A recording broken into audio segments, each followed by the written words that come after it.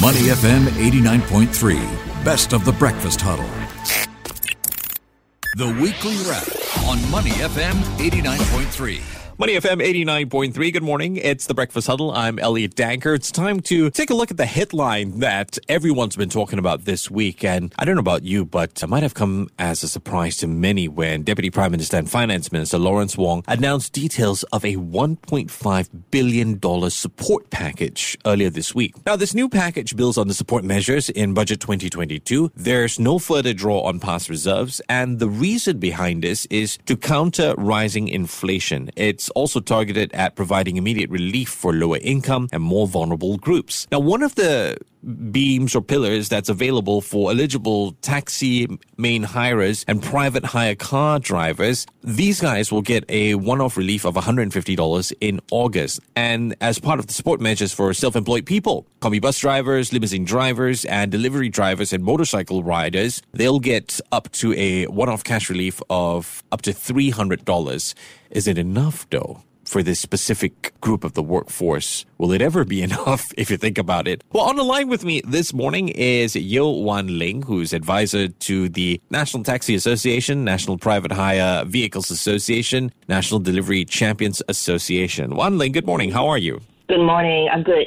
So there must have been quite a bit to digest over the past few days about this. Today, we're going to specifically look at the support for the taxi main hires, private hire car drivers. Did it come as a surprise? Well, yes and no, because actually for the unions and the associations, we have been working quite a bit with the LTA, the Ministry of Transport, providing feedback on what the ground field was like. And, generally we were getting very strongly the feedback that the costs of doing business have gone up quite a bit for our driving community. I think fuel prices, rentals, insurance, even things like car washing, the prices for all of these add to the cost of business for our drivers, and it has gone up quite substantially, between 30% to 40%.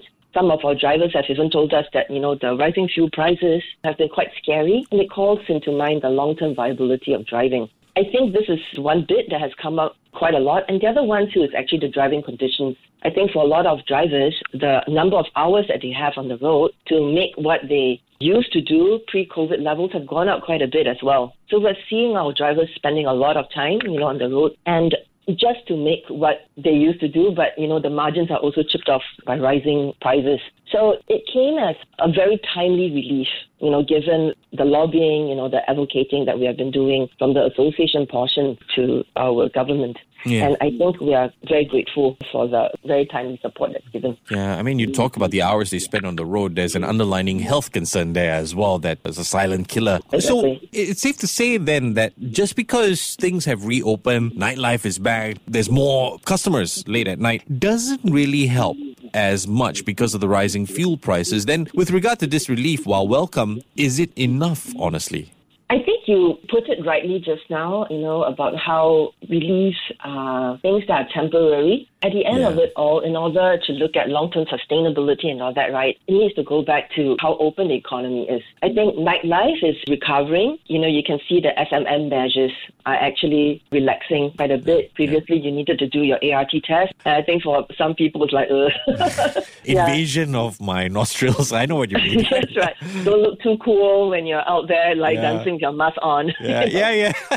We make fun of that, but there is that demand, there's that hunger. We want to go out as well, right? And I think, something that really did help was having people to go back to the office, as a norm. So I think with all these, plus the fact that our travelers, the holiday makers are coming back, to Singapore, I think all these would add to the long-term viability of the trade. I think that is something that we need to be keeping our eye and focusing on. But also at the same time, I think, what you talked about just now about the physical and mental wellness of our drivers, that one takes top priority. Yeah.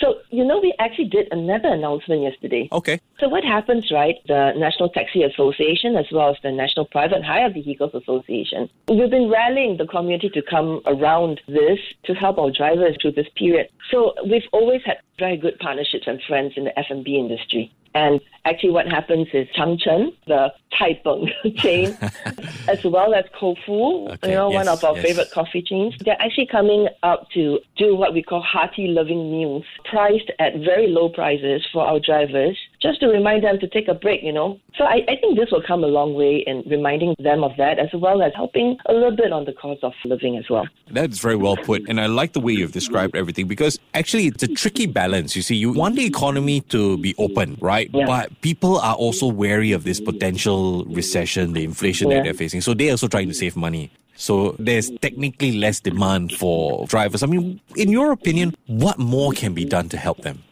I think what happens is that it is an all-hands-on-deck approach to this. It is an issue where it is not just about what the government can support, but it's also on how all the various stakeholders in this would be able to come in to help our drivers through this period. So, for instance, one of the groups that we've been talking to is actually the taxi companies as well as the private hire platforms. I think, for instance, some of the things that can be done would be reviewing your commission structures, definitely continuing on providing rental rebates, especially through this rather tricky period. And of course, something that is always welcome is actually providing higher fuel discounts, whether or not it is through your own pumps, which we see some of our taxi companies having, or through partnerships with some of the oil majors. I think these are things that the associations have been lobbying for. And I think, for many of the platforms, many of the companies, they've already started looking at revising fares, putting in temporary measures to, aid that kind of travel distancing and all that our drivers are needing to do. Yeah. One thing you talk about the review of commission structure. That's a complaint I always get whenever I get into a Grab. Because I like to ask them, how's business? How's things? I mean, we came to work during circuit breaker, so we've seen the evolution, right? How challenging is it to get into that conversation with these companies? It must be tough on you. Well, let's put it this way. For the labor movement, for the unions, for the associations, we're used to this kind of tension.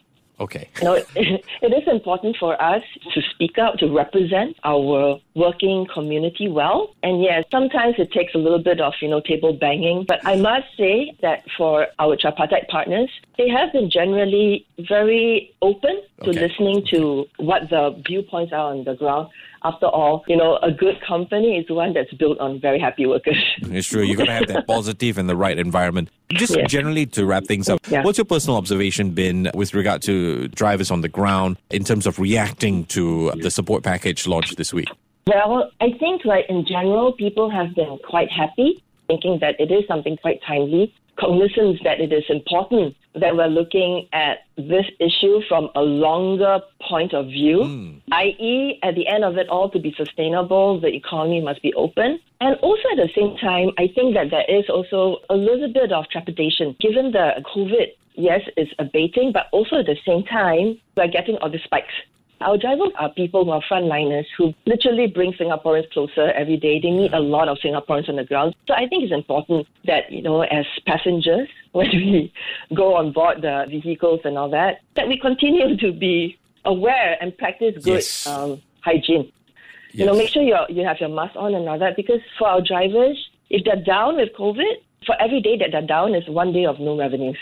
Yes, that is very well put. Thank you so much for that. Yeo Wan Ling, advisor to the National Taxi Association, National Private Hire Vehicles Association, National Delivery Champions Association. She advises so many things. Thank you so much for your time this morning. You take care and have a great weekend ahead, yeah? Okay, bye. To listen to more great interviews, download our podcasts at moneyfm893.sg or download the SPH radio app available on Google Play or the App Store.